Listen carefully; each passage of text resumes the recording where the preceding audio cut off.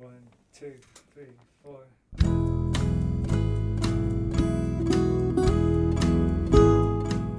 Hello, you're listening to the Skylight Books podcast series.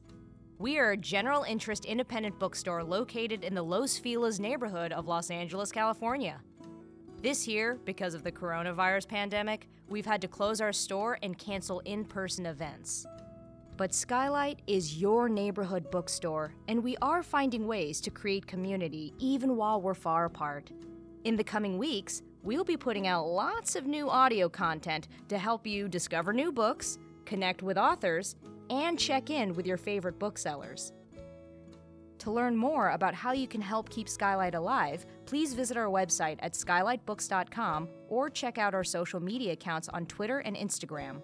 You can subscribe to the podcast on Podbean, iTunes, and Spotify. Thank you for listening and enjoy.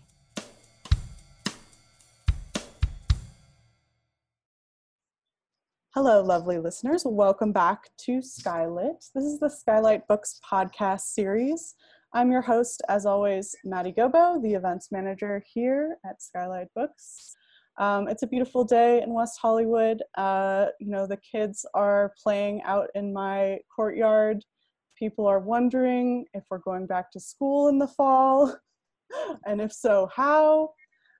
We have a really good conversation today that touches on a very good sort of local intersection of interests. The college admissions scandal. I'm going to take that again. The college admissions scandal.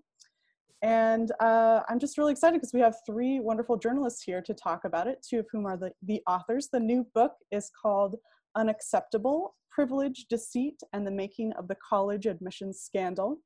The authors are Melissa Korn and Jennifer Levitz. Hi, Melissa and Jennifer. Nice to have you. Thanks. Hello. And today, talking with them, we have Ashby Jones. Hi, Ashby. Thanks for being here. Thanks for having me. All right, so I'm going to read their bios, and then I'm going to let them take it away and tell you what the book's all about and what they've uncovered.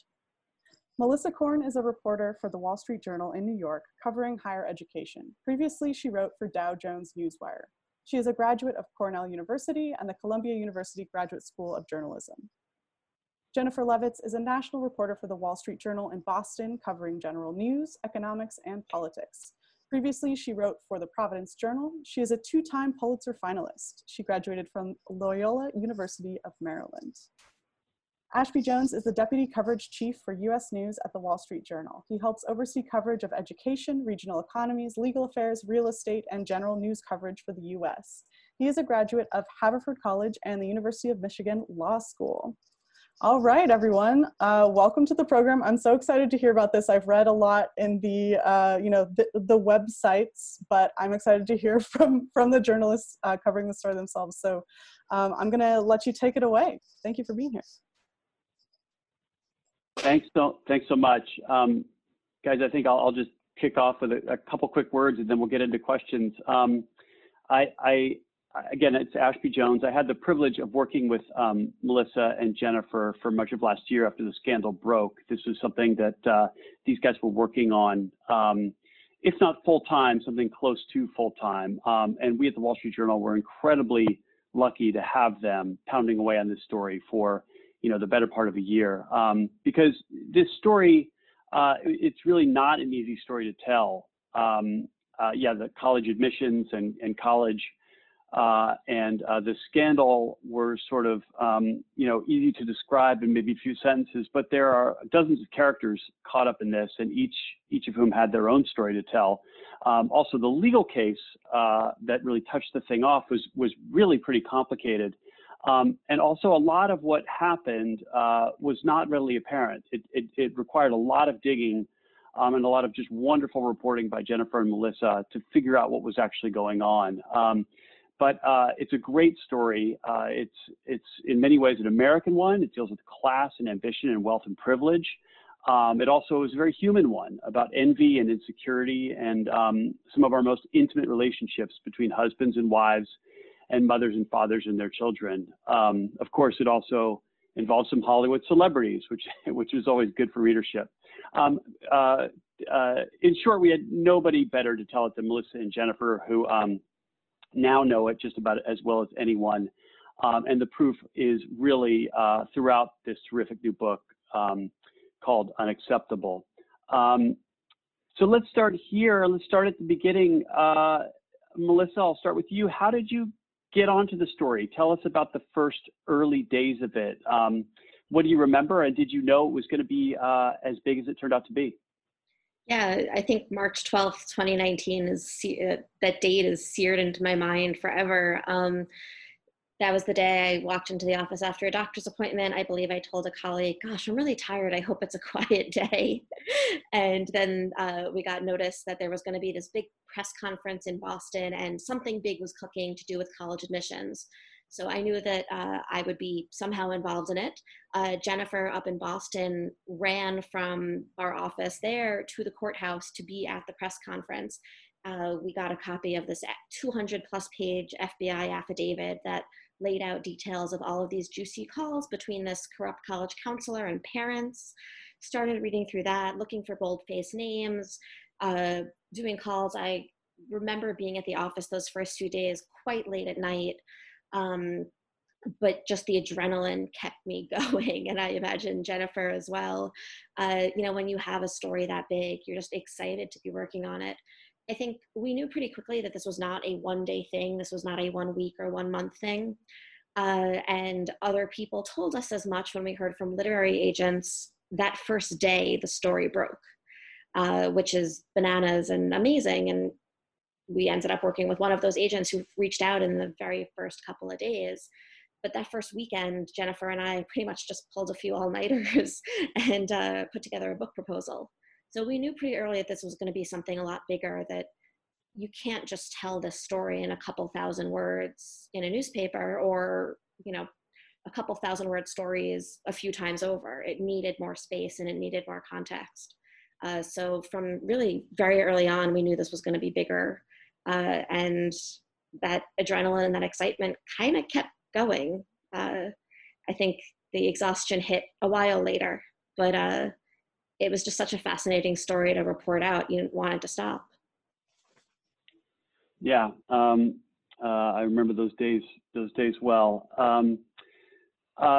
Reading the book, and if anybody's kept up with the coverage, you'll recognize the name, or reading the local press in Los Angeles, you'll recognize the name Rick Singer, who is really one of the central characters, if not the central character in the book. And he's a sort of, in many ways, a great central character. He's portrayed really well in the book as being devious and charming, greedy, manipulative, shrewd, but extremely smart too. Just a great character. Jennifer, tell us a little bit more about Singer. How did all of this begin? Maybe for people who haven't paid attention to the whole saga from start to finish. Who is this guy, and how did he get involved in college admissions at the beginning?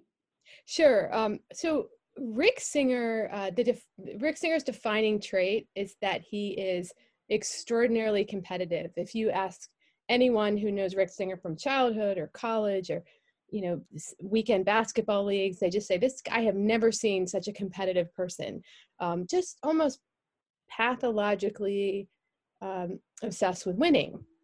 And this kind of takes root when he's a kid. He's living in a lower middle class household in a fairly comfortable suburb of Chicago. So he's got a little chip on his shoulder.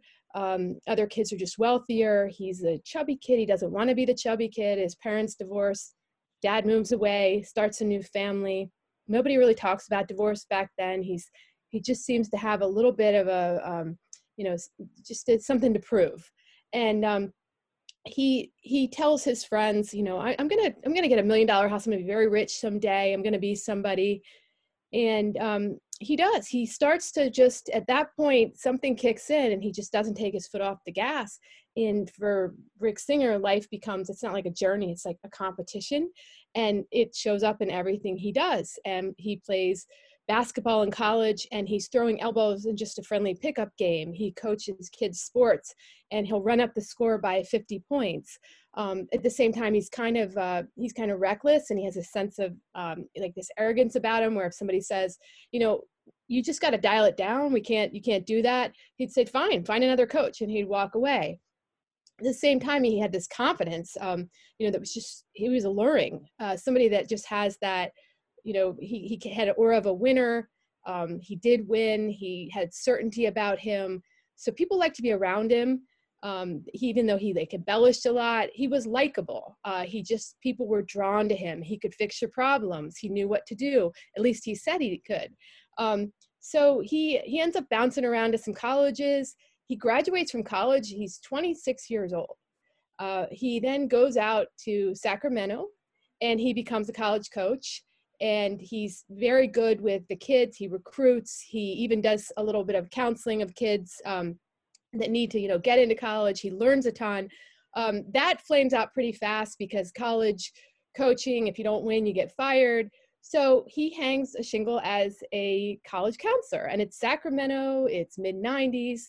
There's really not a lot, such a thing really as a private college counselor at that point.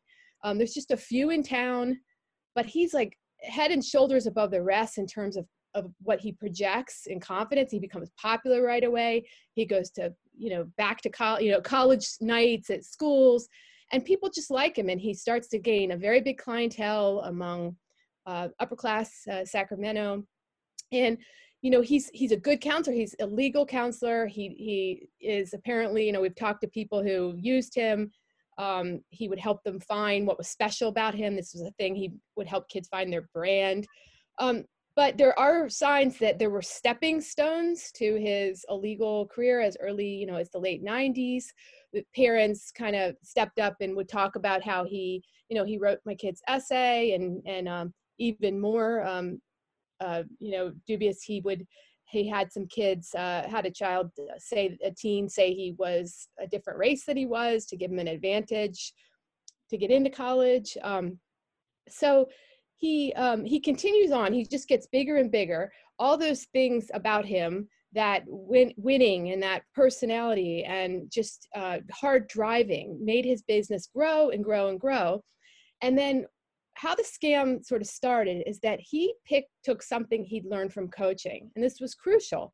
He was really smart. As you said, he figured out that college coaches, that there is just a real weakness there. You have these coaches of these lower level sports, water polo and tennis, crew. They just don't get that much attention. They aren't that well paid compared to some of the bigger coaches. And they're also required to raise money for their programs. So he knew personally that they didn't like that they resented their salaries. So he went to them. How the scam started was he went to them and he said, look, I'll help you out with your program. I'll give you some money. You'll get a little on the side in most cases. And all you have to do is just say that this kid is a walk-on on your team. Because he also knew that colleges give tremendous advantage to an athlete. Even just a walk-on athlete, your chances go way up. I mean, it's almost a guarantee at some schools. So just put that kid on your roster. The kid doesn't really play, but we'll take care of that. So that's how that took root. And, I think he just, at some point, what happened is that Rick Singer's, his obsession to win, sort of became matched with some of his clients. His clients got wealthier and wealthier, and they were, like sort of a perfect match for Rick Singer. And along the way, he got wealthier and wealthier too, right? He did. He got wealthier and wealthier. He moved from Sacramento to Newport Beach. He bought a big house. But the funny thing about it is that we didn't come away thinking that Rick Singer wanted to be rich because he wanted all the material aspects of being rich. But to him, being rich was like a scorecard, just a sign that he'd won, because, he didn't go on vacations. He didn't socialize. He was always getting invited. Clients were so wealthy, they'd invite him to Paris and parties all across the country. But he'd be at the municipal pool swimming laps to try to get his name on the leaderboard for most laps, in Newport Beach. He'd work around the clock. So money was just a sign, like, I've made it. Like, he was always, if an old friend from Chicago called him, he'd be like, just, oh, I've got this person. He was always, it was never enough. Even though he had really high level clients, he was always embellishing and making up names, which a lot of them just, you know, nothing was ever enough for Rick Singer. And I think that really, you know, ultimately was his downfall. And one of the really interesting things to jump in about Singer is, as Jennifer said, the way that he kind of connected with these clients, right? So he found this weakness in admissions with the coaches, but he also found this weakness for the parents of this anxiety and this frenzy that college admissions is this high stakes game. And these parents often kind of, something gnawed at them, that their kid wasn't a good test taker or wasn't quite on the right path for a particular name brand school. They had like one school in mind that would be a sign of success. And Singer, in many cases, would understand that and kind of eat away at that, help pick away at that insecurity, and be able to ultimately exploit that in a way. And I mean, the parents participated in this. They were not victims of him in that, you know, that he manipulated them. They posed their kids for photos. They, you know, took them to far off testing sites and things like that. But there was kind of a very high level kind of psychological understanding of what made these parents tick that then Singer was able to use. I think one of the most fascinating chapters in the book is chapter 7, one that you guys called The Gray Area, where you do a really nice job of discussing sort of the nitty gritty and the somewhat unseemly business of college admissions at the elite schools and how it actually works. I think in a way that really wasn't publicly exposed prior to this whole scandal. Melissa, this one can go to you. What do you mean by the gray area, and to what degree does that gray area still exist in college admissions? Yeah, I think it's pretty well known at this point that admissions to the most selective schools, yes, merit plays a role, but merit isn't the only factor. You have things as innocuous as hiring an SAT tutor or an essay coach. Wealthier families can afford to send their kids off to a volunteer trip in Guatemala and put that on their resume, and gosh, that looks nice. You know, to a college admissions officer. Not everyone can afford to do those things. Those are completely legitimate and legal if they make you a little bit itchy.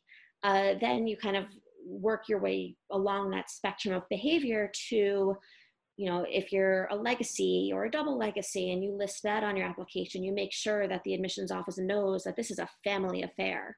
If you are the kid or grandkid of a donor, you again make sure that it's known that you have that connection. And if you are a parent and you are trying to set your kid up for a particular school, you start giving early and often. And that's kind of that gray area, completely legal, school sanctioned activity, but that still is just uncomfortable and makes you question kind of the whole playing field and all the rules of the game. And then the behavior that Singer and his clients participated in, so Singer and his illegal clients, I should say, participated in, is kind of further down that line, you know, at the other end of the spectrum of the most egregious behavior. But and what some parents who have pleaded not guilty have said was, well, what they were doing was just kind of a ratcheted up version of that gray area, that okay, but maybe a little weird, but again, still legal activity of knowing that money matters in admissions. It's just a matter of how you convey that message. And Singer was conveying it to coaches and admissions offices a little bit differently than is considered kosher.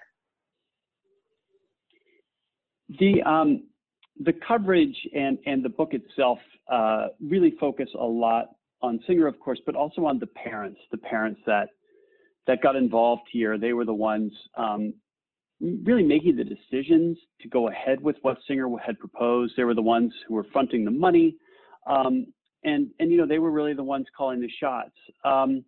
But you're left wondering a lot about the kids, the ones who, you know, whose futures were on the lines here and whose futures were being jeopardized by the scheme by participating in it, either unwittingly or not.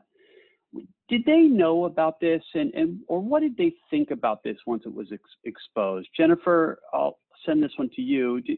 What did the kids? What was their response to all this when it ultimately came out, or did they know all along what was going on? It was a real mix of knowledge. Some of them certainly did know because they were involved. They knew that the phony test proctor was in there. They knew something was up, or some of them maybe knew something was strange because they were asked to participate in some way, whether it was posing or sending in an email to a coach with an essay that described them doing things that they had never done, awards they had never won. Others were completely in the dark. The parents did not want them to know, and so the day that this broke, I mean, you can just imagine a lot of these kids were not in college yet, but some of them were. And I'll just give you like one example. There was a young man who his father had gotten him into USC as a water polo player, which he didn't play, and he was doing fine at USC. And when his father came home that day after being taken from away by the FBI, he came back home. The first thing he said to his father was, "Why didn't you believe in me?" Just to backtrack, he was very typical of a lot of these kids. These were, for the most part, pretty good students. They were going to good schools. A lot of them, had SAT tutors. They were working hard. They were plugging along and trying to, do what their parents wanted them to. They were headed to school. There's no doubt they were going to go to some sort of, fine college, just not the ones on their parents' list. I mean, this teen, he had a whole list of schools that he wanted to go to. He talked about how, he knew since 9th grade he had to work really hard. It was competitive. He remembers, he called it the college essay train. He was on at school just practicing. So it was just really disheartening. But he said what happened is, at some point, Rick Singer started to come around, and the whole family, or his father and Rick Singer, started to encourage him to go to USC. It would make his mom happy. It was not that far. His father had gone there. It has such a, an almost cult status among a lot of families. So he just thought, okay, so he went. And he had really good grades. I mean, but he got into other schools fine. So it was, I think, just for the kids, it was so confusing for him because he could recall times where his father's like, "I'm so proud of you." And he's like, well, did he really mean that? Was he really proud of me?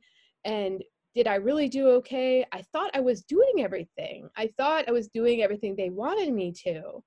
And of course, his father has explained that it wasn't the kid, it was his own insecurity, that he looks back and he's like, his kid was great.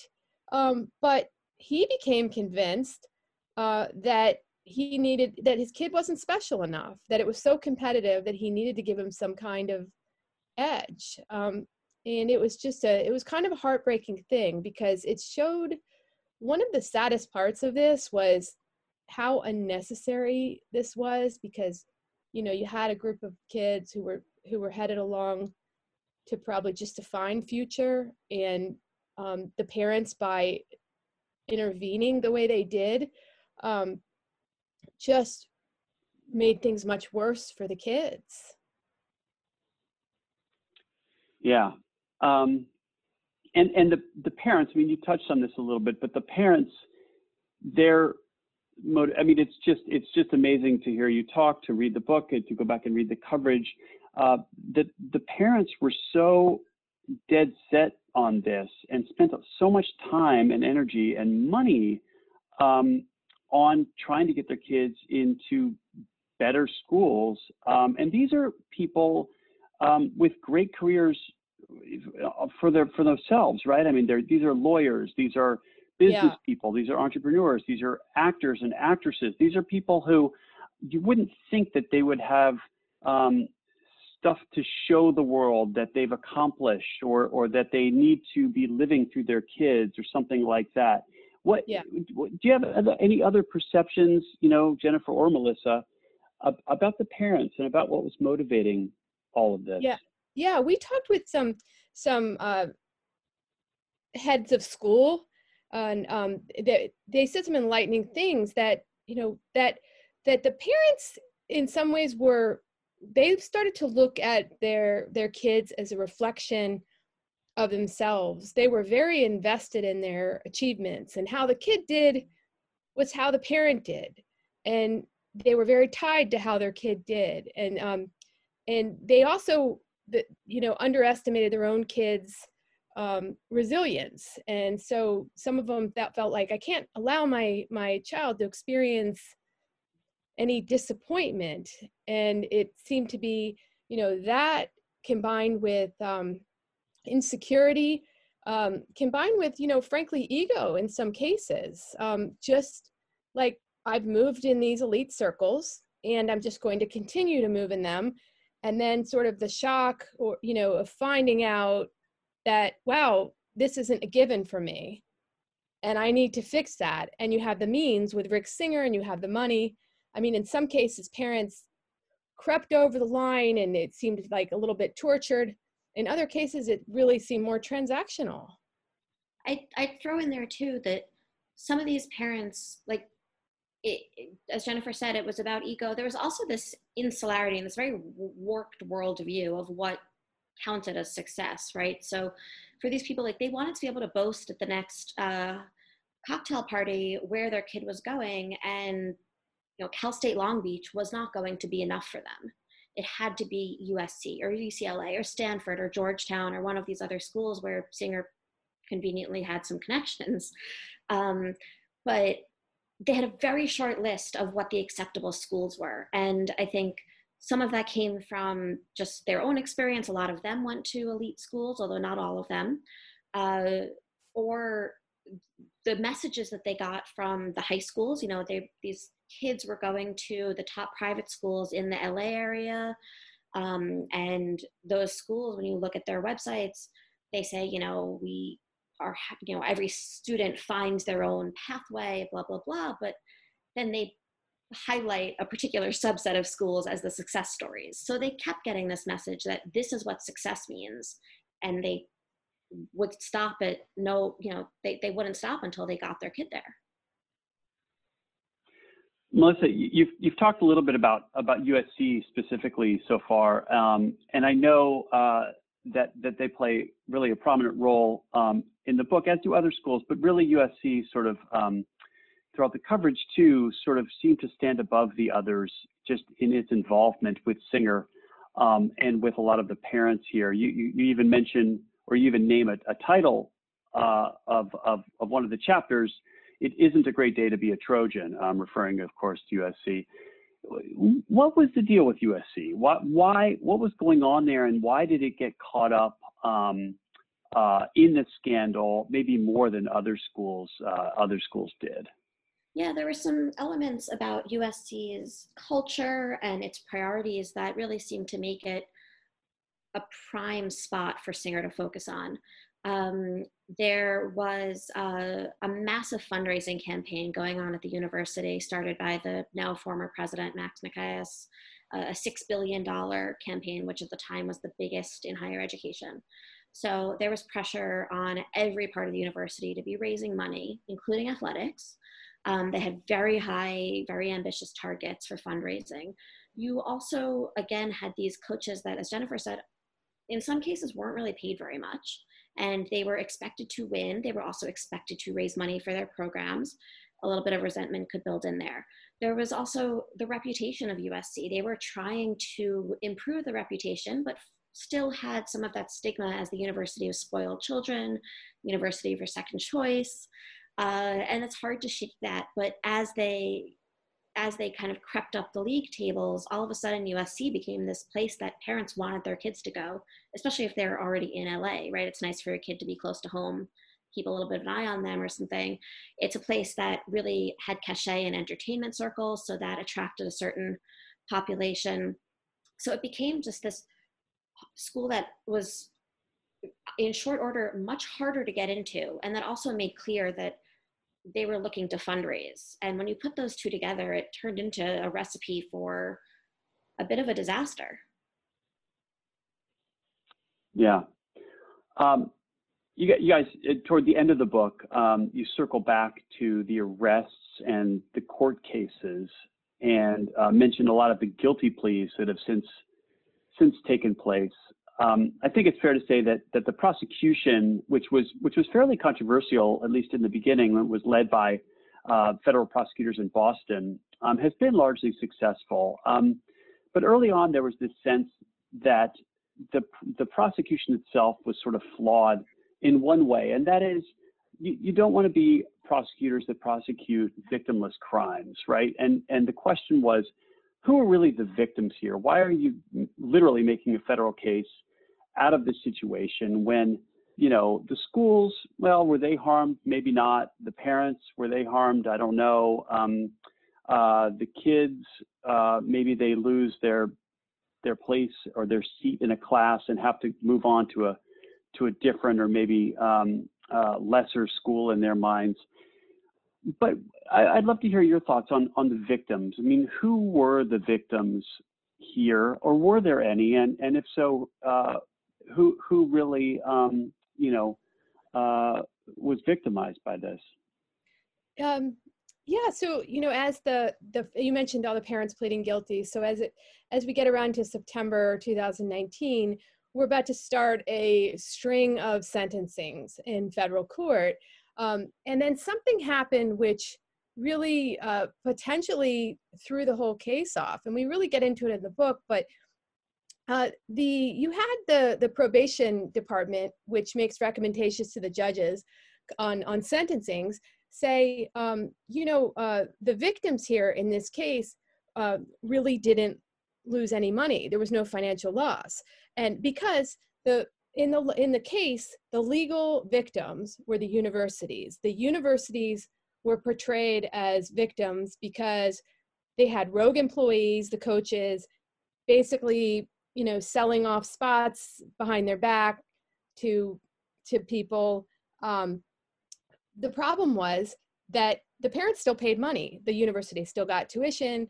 So you had no financial loss. And in a fraud case, it was kind of devastating, it seemed, because, what's the harm, right? What's the harm to the colleges? So, but what sort of brought the case back was this larger realization, which I think the public, knew from the start, which there's this backdrop victim in this story, which is the regular parents who actually are out there all stressed out and just as anxious as these people, but they didn't hire Rick Singer. And they had to just go to plan B because their kid wasn't going to get in the school they wanted. Okay, just work with what you have. And it was the kids who didn't get those spots. Because remember, college is so competitive that, it's not like necessarily one, it's just a tiny degree why one kid gets in and another kid doesn't. So when these kids got in, somebody else didn't get in. So that the real victims in the case are those families and those kids. And that is why the judge came in and she had no financial loss, but she still went ahead and sentenced everyone except one person so far to some sort of prison term because of those very reasons. I think we can make this last question the last question of the evening, and I'll send it out to Melissa. The last chapter of the book is called A System Reformed, in which you guys discuss the degree to which you think the scandal might have an effect on the way college admissions are handled moving forward. Melissa, what are the conclusions to be drawn here? Are changes afoot? Do you think this is a real wake-up call to the system? Or do you think it's just going to go, this is a momentary blip and things are going to go back to sort of business as usual? Yeah, so I think the punctuation in that chapter title is important. It's a system reformed ? I think Right. I saw some kind of signs of hope and potential for reform in the immediate aftermath. You saw some schools announce that they were going to be auditing applications a little bit, actually verify some of the material in them, make sure that somebody who got into school as a recruited athlete actually showed up and played for the team, which apparently they weren't checking before at many schools, in many of these lower profile sports. But ultimately, the admissions offices at places like Yale and Stanford and UCLA, they have such a high volume of applications that they can't check every detail and confirm it with source material. They just can't fact check everything. There's just trust baked into the system. And I think as long as there's that trust baked into the system, there's going to be people who take advantage of that. We describe in the book a couple of scenes. I went to this national conference for college admissions officers and college counselors in Louisville last fall. And the party line there was, this was not an admissions scandal, right? It was a testing scandal, it was athletics, but don't blame us. Like, we weren't the ones responsible for this. So I think some of my natural cynicism crept back in, and I kind of lost some of that hope that there would be real reform, real change, this moment of reckoning in the sector. I also think with the pandemic right now, so many schools are looking at really fundamental financial issues that it's especially hard now for a school to not notice if a family is offering a very large donation. That's just tough for them to say no to right now. So I think some of those potential points of introspection and reflection and reform are a bit on the back burner right now as schools get through the pandemic financial crisis. Hopefully they will pick up at some point soon and think about merit and equity and access and fairness and privilege and all of those words and all of those things. But for right now, I think that question mark still remains. Yeah, they'll have to keep their ethics on hold until at least the pandemic passes. Kind of a downcast note to end on, Melissa, but well articulated. Nothing less of That's all. Yes, exactly. That's all I have. Is there anything else you guys wanted to mention quickly before we take off here? No, I don't think so. It's we get into so much more detail for all of it in the book. Yes, indeed. The book is wonderful. So, well, great. Well, thanks so much. Thank you. And yeah. Yeah, thank you You all bet. so much for being here. This was a great little teaser. I hope our listeners check out the book. Again, it's called Unacceptable. And our guests were Melissa Korn, Jennifer Levitz, and Ashby Jones. Thank you all so much for making time for this conversation. I really appreciate it. Thank you. It was a lot of fun. Thanks a lot. Thanks for having us. All right, we'll catch you on the flip side, everybody. Thanks for listening. Thank you for listening to the Skylight Books podcast series.